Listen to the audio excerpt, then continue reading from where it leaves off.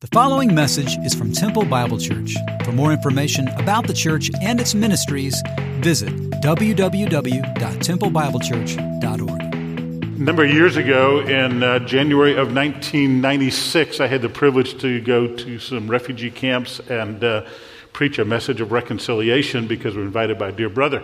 And that dear brother is with us today. And so Dr. Celestin Musakura, where are you, bro? Come up here.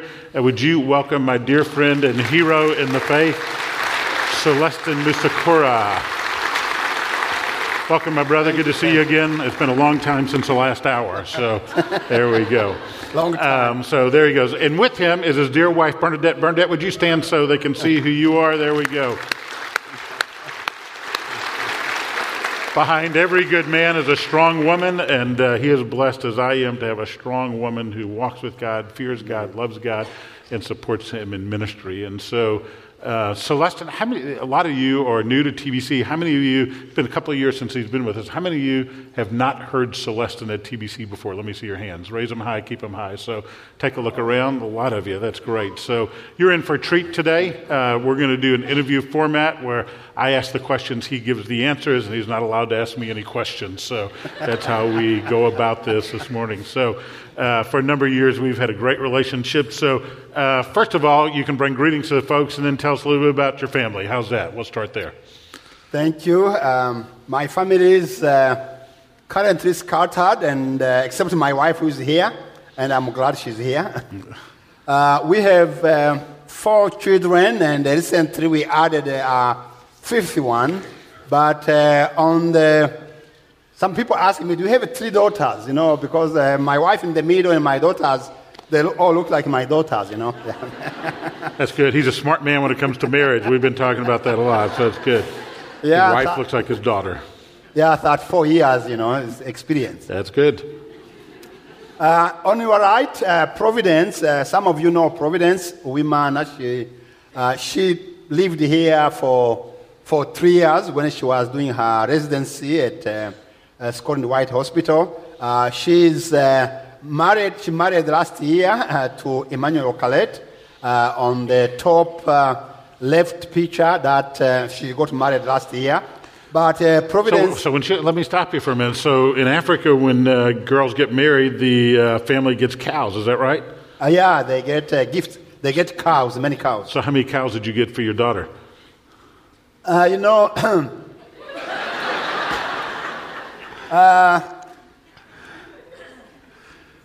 when they came to expect us to ask how many cows, I look at her and I started counting. You know, she's learned, she's smart, she's educated. I was counting how many cows, how much money I would have. But then my wife told me to say she's not for sale. No cow. That's great. So you don't have cattle yet. That's not happening. Okay. I'm still a poor pastor. No cows. Okay. So she's married a year ago. They live in outside of Nairobi in Kenya, and she's a medical missionary, and her husband's with Presbyterian Missionary Hospital. Yeah. So she's a medical doctor missionary at the Chogoria Hospital, and she still has 2 more months to go, and then they continue to pray how God will use them after this next 2 months. So by November, she will have done the 2-year commitment she made to Samaritan's Purse. That's great. Okay, we made it through one daughter. We better keep the rolling. Second daughter, our second daughter on the left, her name is Prudence. She's living in Nairobi, though she's working in West Africa as a consultant for the Norwegian organization helping the government of Liberia, Sierra Leone, and the Ivory Coast to develop a system that allows the government money not to be taken by the government officials, really fighting corruption, so that funds given for minerals, for oil, for natural resources can be used for development. So she works to build a system called Revenue Development Foundation, where government can control the money for the development. And so she's in Nairobi. She lived in Liberia for 18 months, and then she almost wanted to resign because life was difficult. They told her not to resign, but she can decide where to live. and she decided to go back to Nairobi. So she travels back and forth to West Africa from East Africa. And then we have two boys. Samuel, on the right, is involved in a youth ministry at the Baptist Church, and First Baptist Church of Richardson. But recently, actually, he came and he said he has been going to Latvia for about 6 years, leading youth groups. 2 weeks ago, he came and said, Mom and Dad, I want you to know that I may go to Latvia for 1 year or 1 year and a half to help start a young adult service at the church plant that the church was planting. So he's a missionary. He's involved in also in other ministries, business. He does land survey for an engineering company.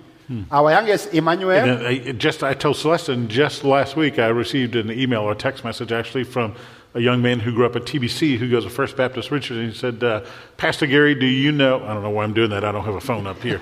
But, Pastor Gary, do you happen to know a young man named Samuel? Musabiman? Yeah, I can't say that name, so Samuel. And I said, yeah, I know him very well. In fact, his mom and dad are going to be with us this weekend at TBC. And he said, great, he is, I've met him at First Baptist Richardson this week. Yeah, it's funny. This morning, the first service, I met the father of the young man who sent you a text. He was telling me that, my son told me your son was teaching him. I say, yes, yeah. But he's a good preacher, actually, and thank God. We didn't know he was going to be a preacher. He's quiet, but he loves the Lord and he loves the ministry. Yeah. Amen. Our youngest, Emmanuel, 3 weeks ago, we kicked him out of our house. And so he's working for a communication company in Dallas, and we decided that it is time for him to get out of the house. And so he's living with his friends. He has an apartment. So he's growing, and he was complaining, but we had to kick him out. Yeah, because he said in Africa he lived with mom and dad till you get married, right? Yeah, in Africa, you live with your parents until you get married. And so he said, but Dad, this is not fair. I'm supposed to be with you until I get married. We said, no, this is not Africa. Go. You have to go. He has to grow up, you know. This is America. That's great. Emmanuel, there's a great story about Emmanuel. The first time they came here, Emmanuel was about 3 years old, and we used to have steps here, not this stage, a little different stage. And I'll never forget, his first time, they've lived in Africa their whole life, and so poor Emmanuel, second week in America, I can't remember, something like that. And we bring him up, we introduce him, he's looking out on this sea of people, and he just plops down the stage and starts wailing. And so Celestine said, what's wrong? And he said, too many white people. He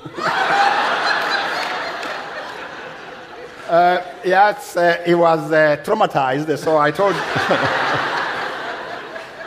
told him, son, sometimes I'm scared of these white people too. So.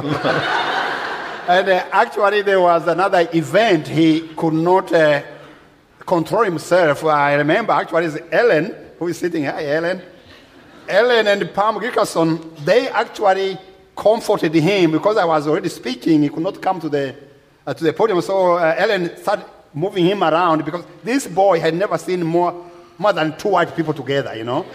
And so he survived, and now he's grown. Now he's saying, go live with them. In fact, his roommate is a white man. So. Oh, wow. Things have changed. Things have changed, yeah. So the picture in front of us now is where we met, actually. It's where we ended up. We met Celestine.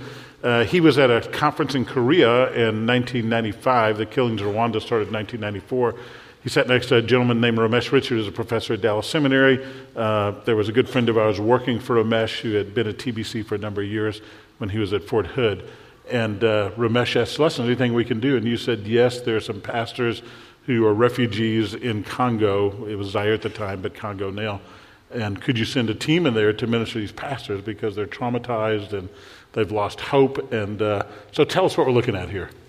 You are looking at what is called a refugee camp. Those are tents that people try to make house, and each of those is a family. And on this horizon, in this area of Congo, there were about 2 million people who are living in those refugee camps.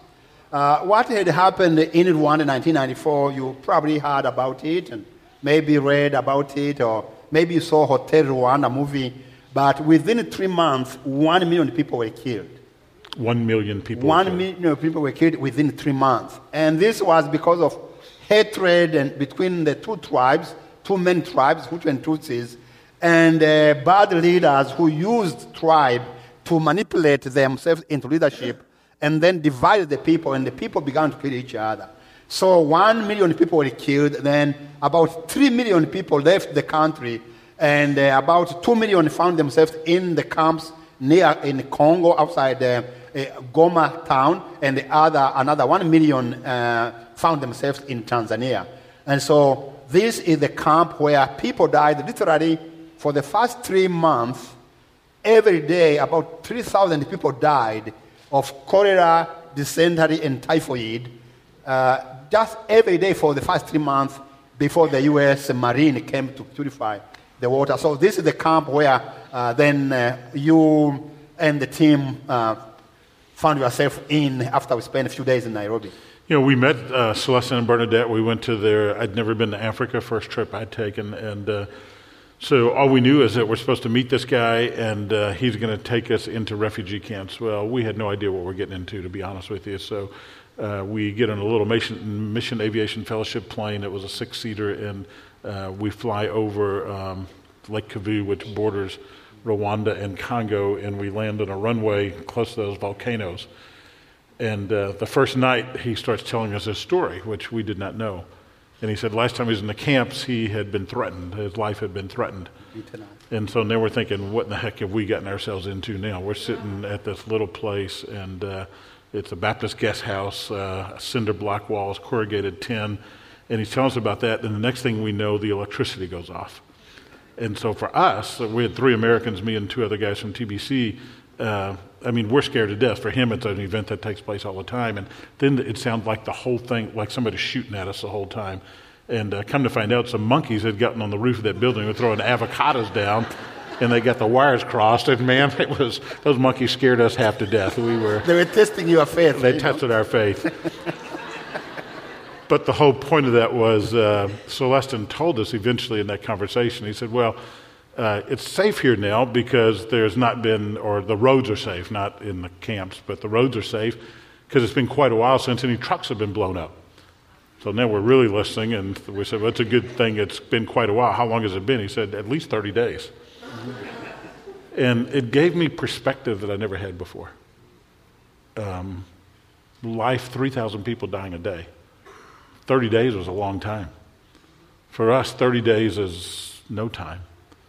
And I really began to think he has become, over the years, one of my heroes of the faith, but that was the first glimpse I had into the kind of man he was, and actually the thought of Africans at that time, Rwandese especially. And so it certainly endeared my heart to him, and made me glad that it went 35 days. We were there for 5 days, so 35 days before he got blown up after that. So that was a blessing. So this is a picture of, tell them a little bit about what we're seeing here.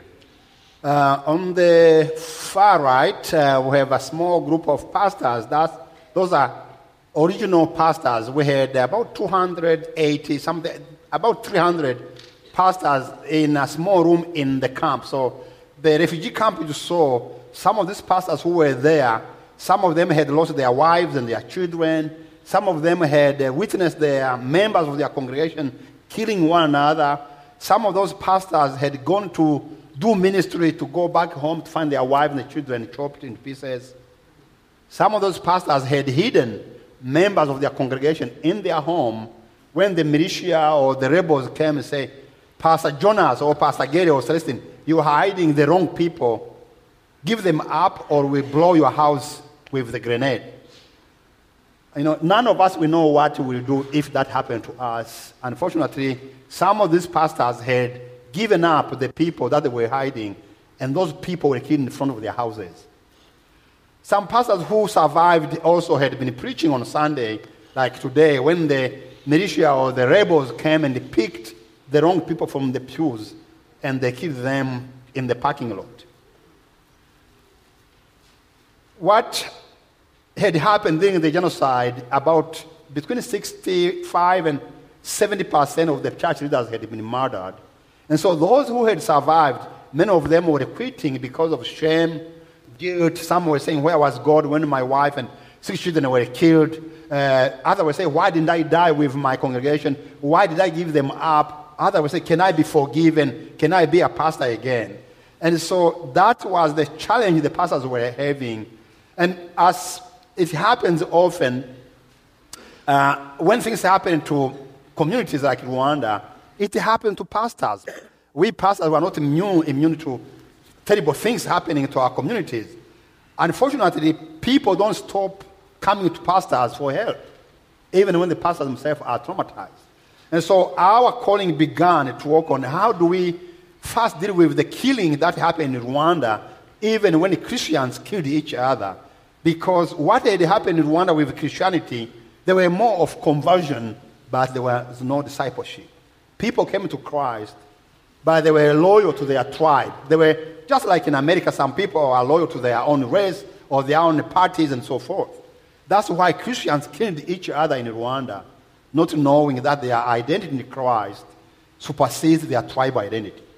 That's why the main issue we dealt with. But secondly, the other issue was, how do we preach forgiveness and reconciliation as Christians if pastors themselves are not healed? In fact, when we began to work with the pastors in the camp, pastors would say, I know somebody who killed my wife and 4 children.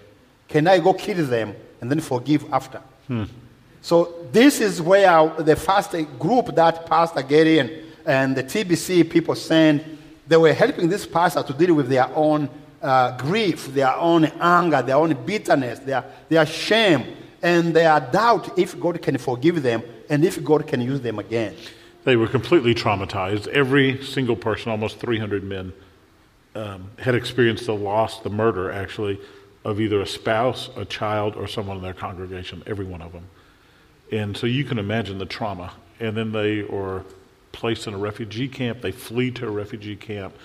And by God's grace, we were the first team to go in there and minister to them. And it brought about tremendous, it was just a tremendous time for all of us. I mean, one of the most humbling experiences of my life, and then to see that. And so fast forward 10 years to the middle picture. The middle picture is now in Rwanda. So the far left is in the refugee camp in Congo.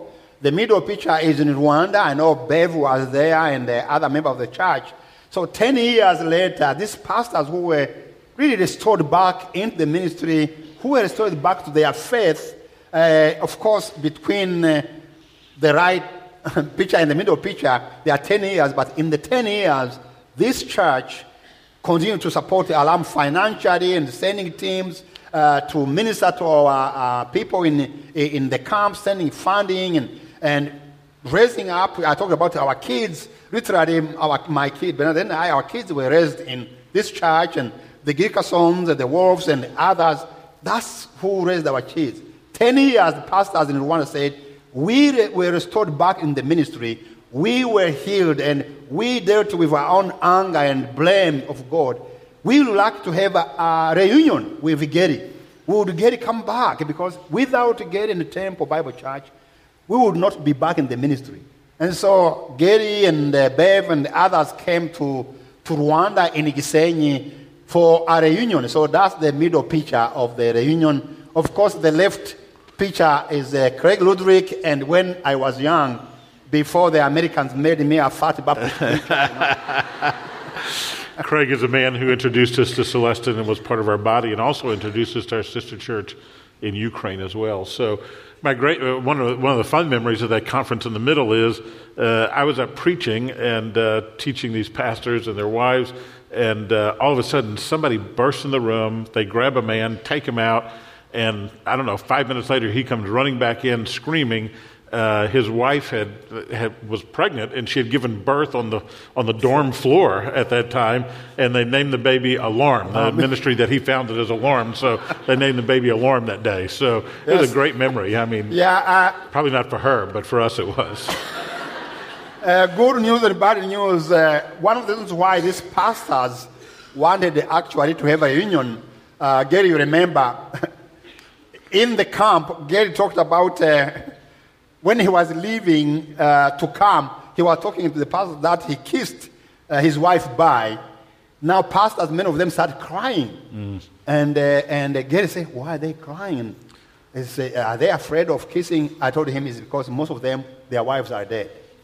They have nobody to kiss. I'll never forget that. I was teaching the book of Hosea.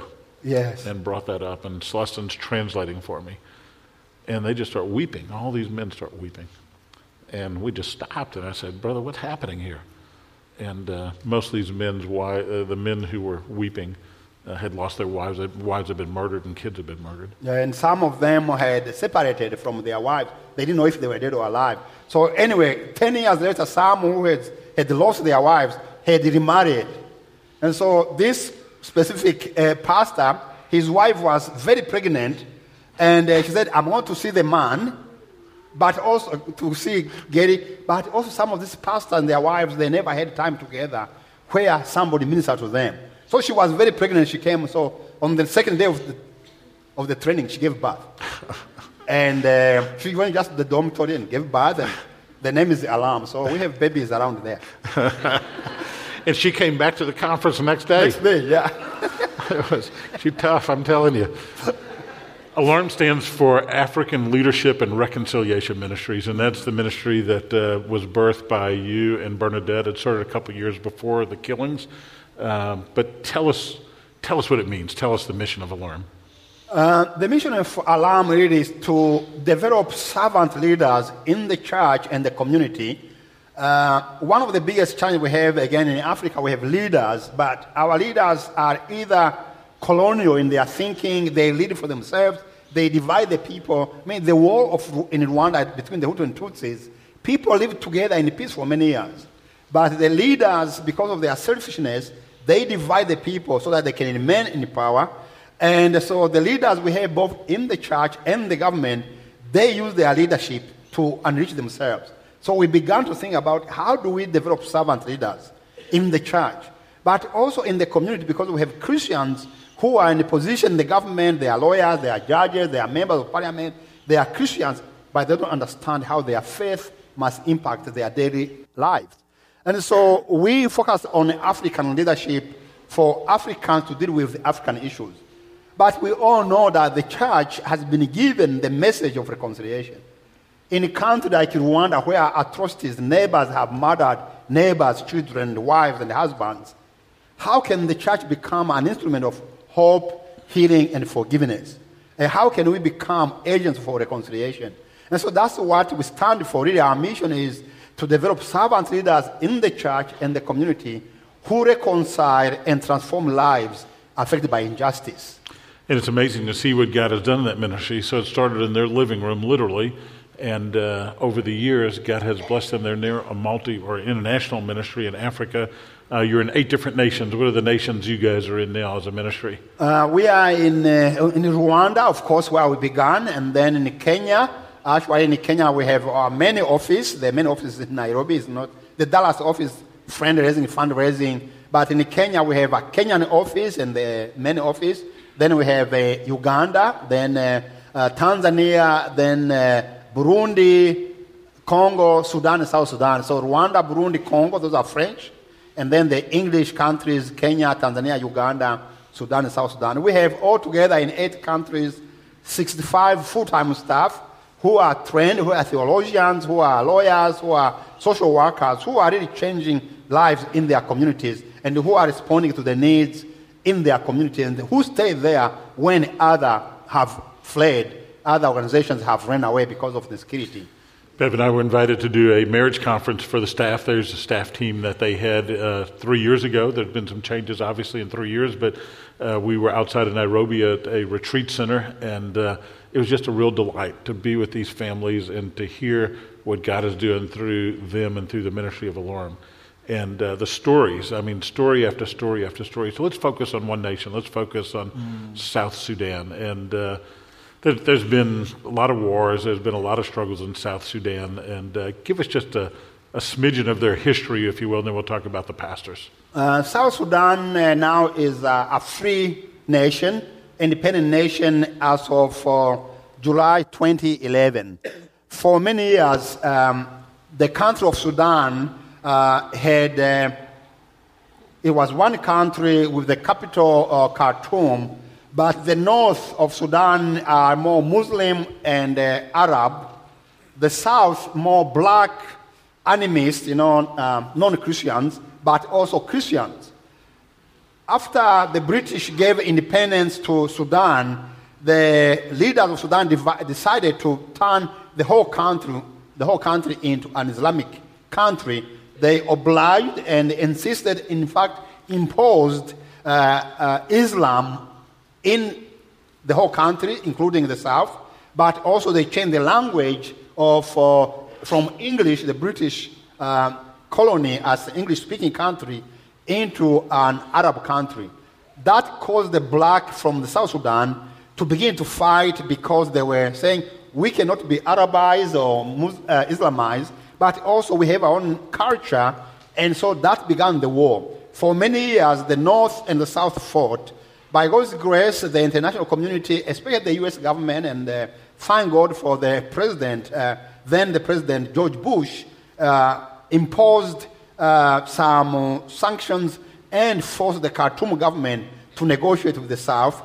2011, July, we got independence. We got it because Alam had been involved in South Sudan many years before the independence, when no other organizations were there. And in fact, I had the privilege to attend the independence. Now, 2013... He's being modest by that. The president invited him as a representative of Alarm to go and be part of that celebration, actually. It was an opportunity to witness what God has done in all these years. And because Alarm had been involved in leadership, training pastors, and when there were no other trainers, and when I say Alarm, you are part of it, by the way, because most of you have been with us since then, supporting us. But unfortunately, they got independence in 2011. December 2013, a new war begins. Not between the North and the South, not between the Christian and the Muslim, but between the tribes. The president, Salva Kiir, who is from the Dinka tribe, the vice president, who is from the Nuer, those two are the major tribes in South Sudan. And there are over 400 tribes, and the two are the major tribes. The president dismissed the vice president. The vice president said that is tribal. He went on the side, began a war, actually the military. The government's troops were divided into majority of them became rebel groups, and they fought. And so between 2013 and today, 2 million people have been displaced. They are in refugee camps in Uganda, in northern Kenya, northern Uganda, in Central African Republic, Ethiopia, and Eritrea. 2 million, and then 1 million people are displaced within South Sudan. Some are under the protection of the UN. Others are in the rural area, in the village, where even the UN and the World Food Program cannot reach. So 2 million people, refugees in surrounding countries, 1 million people, refugees within the country. This is just a picture of kids in a food line. We're going to run out of time, so we're going to skip that story because I really want you to share this story. So this is a pastor's conference in northern Uganda, I believe, with refugees. Yes. And this took place earlier this year or last year? January, earlier this year. January this year. He just came from South Sudan last month. So he makes many trips into South Sudan. It's still a dangerous place, but that's how my brother lives. I mean, that's how he lives. So tell us that story. Of course, like it happened in Rwanda, pastors are not spared from the calamity that hits their village. We get sick, we die, but unfortunately when they go to the refugee camps, people still go to the pastors for help. But imagine some of these pastors, just like the pastors in Rwanda in 1994, some of these pastors, their villages had been razed down by the machine guns. In Rwanda, it was machetes and so forth. In South Sudan, there have been machine guns and murdered, villages destroyed. And so they are now in northern Uganda in the refugee camp. So this is in a small town called Arua in northern Uganda. So what we do before we empower the pastor to do any other work for evangelism, discipleship, we need to help them heal with their own trauma. And so we gather them together. This was in January. We had about 78 pastors from the refugee camps in northern Uganda, 5 refugee camps. And these South Sudanese pastors came together. We were dealing with forgiveness. one of the pastors, his name is Taban. So James Taban Molo had been fleeing from the Equatorial region with many families. His wife had separated with the rest of the family. He was with the kids and many people from the village. They were going through the bush, fleeing to Kampala, to the northern Uganda. Suddenly they were ambushed and the soldiers began to shoot the rebel. The rebel began to shoot them, the Nuer soldiers. The Dinka soldiers, government soldiers, began to shoot them because they had been accusing them of harboring or housing the Nuer. This man, his son, 14 years old, was shot, and he picked him. He hit him. He was running, and the son, 14 years old, died in his hands.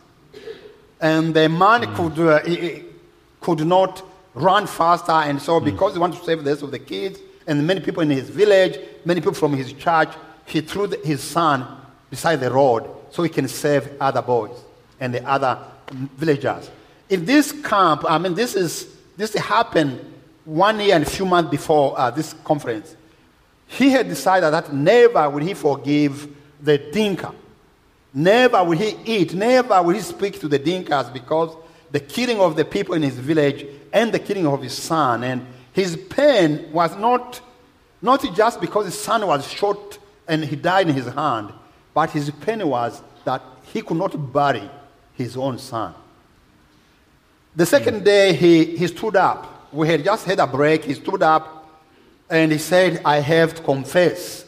He said, I'm so sorry for my bitterness and anger. And I realized that God has forgiven me. That God gave his son, who was just, who had not sinned. His son died for me. He said, I have no right to be so angry, to be so hateful. I was questioning God's love. Now I'm so sorry. He said, today I have decided by God's grace to forgive the Dinkas who murdered my son. He walked in the middle of the aisle and he went to find 2 of the Dinka pastors who were there. He asked them to stand up. He hugged them. He said, I have forgiven you and your people. Now you are my brothers. Today, this pastor, praise God. Praise God. Today, this pastor is preaching, is providing healing, trauma healing recovery. He's finding other pastors from the Dinka tribe to join him to preach forgiveness and reconciliation because truly, that's the only hope for South Sudan. That's the only hope, actually, for Africa. When we Christians, we embody forgiveness and we reconcile even when people have done atrocities against us and our families. So Celestin was preaching this message of forgiveness and reconciliation, and that's the response. And I've been privileged, Greg and I have been privileged to serve on the Alarm Board for a number of years, and we can share with you story after story after story like the one you just heard.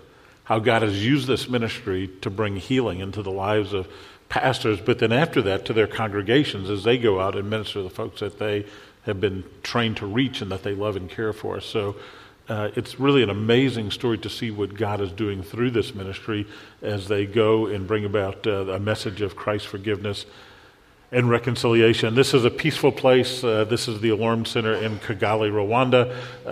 We put that picture up there because it's peaceful, but also because you may wonder what happens to the funds that you give to TBC. Well, 20% off the top goes to missions. Alarm is one of our partner organizations, so we support them, and part of the building project that was there was part of what we did, and so small part, actually. Most of it goes towards the training of pastors and various things. So here's my brother preaching on forgiveness, reconciliation. Actually, he has written a book on that concept, co-authored a book on it. And then God took you into some deep places where you would have to not only write about it, but experience it. So tell us who we're looking at. The photo is my father, my late father, and my mom, who is alive. She's 85 years old today. Mm-hmm. And I took the photos actually a few months before the killings in my village. This was after the genocide when the people had gone back to the country. So Mom and Dad were back in the village. The killings had stopped, but there were still some skirmishes that took place. And if I remember right, one day you got a fax, and why don't you share what took place? I was already at Dallas Seminary in 1998 January. I got a fax that my family had been murdered, together with 70 people in the church where Bernard and I had been pastors. And the facts was talking about what happened, and the killing had taken place on December 27th, 1997. So I got the facts on January 5th, just a week after the murdering of my family.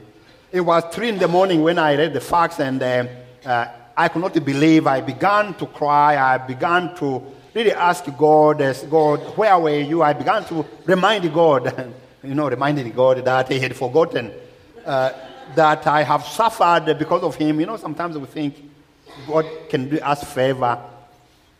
But that night I began to ask who did it. And that night, actually, I came to understand really what forgiveness is, the cost, who pays the price for forgiveness. It was that night when the Lord reminded me that when I became a pastor, when I was young, I was 24 years old, I had prayed that God will save my family. Because when I became a Christian, my family disowned me. I became a street boy. I begged for food because my family was afraid that if I came home, they would die because they were worshiping the ancestors. And when I became a pastor, I prayed, Lord, if nobody saved in my village, please save my family, save my father, save my mom. And by God's grace, the Lord used me during our pastoral ministry. My wife and I, the Lord used us to lead my family to Christ. So I led my mom to Christ and my dad to Christ. I baptized them. And so when I heard they were killed, I began to ask God, where were you when they were killed? Who did it? And God said, Celestine, you prayed that they will be saved. I saved them, and when they died, I was there with them. I was present, just like, praise God. The Lord told me He was present just like He was present at the cross when His Son was hung on the tree on my behalf. And then the Lord said, don't ask me who did it, forgive them before you know who they are. I struggled. I said, Lord, I can't forgive them. I need to know who they are. I really wanted kind of revenge, Sometimes you can revenge by avoiding the people who have done evil. Sometimes you can make a bad Baptist prayer, I'm a Baptist preacher, so maybe I can make a bad prayer. Sometimes we pray bad things to happen to our enemies. That's revenge. But the Lord said, you need to forgive them before you know who they are. You are asking me who they are because you want revenge. And then I said, Lord, I forgive them. Of course, by God's grace, 6 months later, that's when I learned that my mother and my niece survived because my mother fell down. She collapsed during the killing, and between 4 and 5 hours, she was covered by the dead bodies. And so that's how she survived, and God kind of gave me back my mom, but a year later, then I found myself face to face with those who murdered the rest of my family and my friends. And I was able to forgive them. In fact, I asked them to take care of my mom because that is the only way they can understand that I forgave them. So I asked them, one of them, take care of my mom because my brother was pastoring far from, my other brother was pastoring far from home. And Leonard took care of my mom for about 3 years. And it is his brothers and his relative who murdered the rest of my family. And so that's why the lesson God taught us, but it was a good journey, and God has redeemed that experience. Yeah, I've shared that story here with TBCers before, and one of the things that really touched my heart is when we went to Dallas Seminary he was getting a PhD at Dallas Seminary at that time, and they handed us this brochure right here, which I haven't seen in years, and I've had it in my files, and pulled it out this week. And there are tributes to his dad, tributes to his mom, and there's a line in here that they wrote to his mom. And it says, Mom, we promise a gift to you.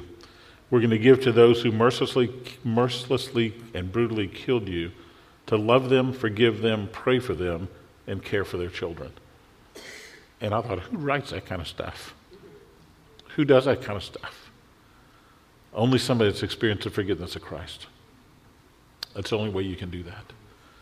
And so why don't you close by exhorting our folks, as you did the last couple hours, about forgiveness and reconciliation. Forgiveness, again, is not easy. Forgiveness is It's not something that we, as human beings, we wake up or like, I'm full of forgiveness. Who am I forgiving today? Forgiveness is difficult, but at the same time, forgiveness is possible. And when the Bible says you forgive, it is not a request. It's not, God is not just telling if you feel to. Forgiveness for us Christians is a command. It's not a suggestion, it's a command. And God does it. He knows that the only way we can have a relationship with God is because He has forgiven us. That's the only way we have a relationship with Him. And when He forgave us, He did not forgive us and say, I've forgiven you, you go, I don't want to relate with you. It is when, after we have been forgiven, God reconciled us to Himself. That's why we are sons and daughters of God. We have peace with God because of forgiveness and reconciliation. But it is not only that we have this relationship with Christ, with God, we relate with Him. He knows if we don't forgive, when we are full of anger and bitterness and we want to revenge, we have no peace with God. But also it affects our relationship with the neighbor. And so when God requires us to forgive, it's because that's the only remedy, that's the only solution, the only medicine that can heal our broken relationships, that can heal our wounds when we are able to give grace and forgive one another. And so people say, but how can I forgive? You know, we are people of justice. We want to get revenge. We want to get even. We want to punish. But forgiveness is giving up the right to be right. It's that possibility that we give up the right to be right because that's what God did. God gave up the right to be right when He gave His Son to die while we yet sinners. But secondly, forgiveness is to surrender our wish and our will to punish, to surrender that power to punish, to surrender that will to God, who is the right judge. Because when we go into revenge, my friends, we go beyond what has been committed against us.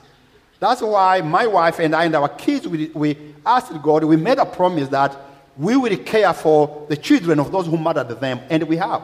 By God's grace, some of you have helped us to build a secondary school for girls in Rwanda. The first kids who went to that girls' school is the girls whose fathers and whose uncles murdered my family and my neighbors. Some of them, Bernard and I, have paid for their fees in university. And that's the healing. Now, many people are getting together, so God really wants us Christians to be like Him. That's the character of God. He's a forgiving God. He's a compassionate God. He says, forgive one another. If anything, and for anything means even killing your family. Or taking your Coke, you know. Or eating your hamburger in America. Or, you know. It is anything. And so forgiveness really is the only way we families, we father, mothers, we sons and daughters, and brothers and sisters, husband and wife, that's the only way we can find peace is when we can say, I give you grace, not because I'm full of grace, because I live by the grace of God. I've been forgiven because of God's grace. And therefore, my challenge to all of us is, let's become like our Father. And He has promised that He will be with us. The forgiveness we give is not our own. The grace He has given us, therefore, we pass it on. We become gracious to others, those who don't deserve it, because that's what God did for us. Thank you. So let me personalize this. Some of you here today, and you may not have experienced forgiveness this way with the Father. It's through the blood of Christ that you can have forgiveness. Would you trust Him today? And some of you have relationships that are broken this way, and you refuse to forgive. Or maybe you refuse to seek forgiveness. And I pray you wouldn't leave this place without knowing who it is and then responding to that call. Celestin heads up the ministry that he founded, Alarm. There are newsletters out in the hallway. You can go to their website. College students, they have interns on occasion. Medical students, same for you guys. We support them if you'd like to give towards them. TBC, put Alarm in the column. We'll make sure it all gets to that ministry. And now you can see why he's one of my heroes of the faith, right? Let's thank him. Thank you. Let's stand together. Thank you. Father, it's with humble hearts that we stand here. Humbled because we have a Savior who gave His life for us. Humbled because you've forgiven us. And humbled because you've called us to forgive. And Father, I pray that we would be doers of the word, not just hearers. We've heard the word, now help us to do it. We pray in the name of Jesus. Amen.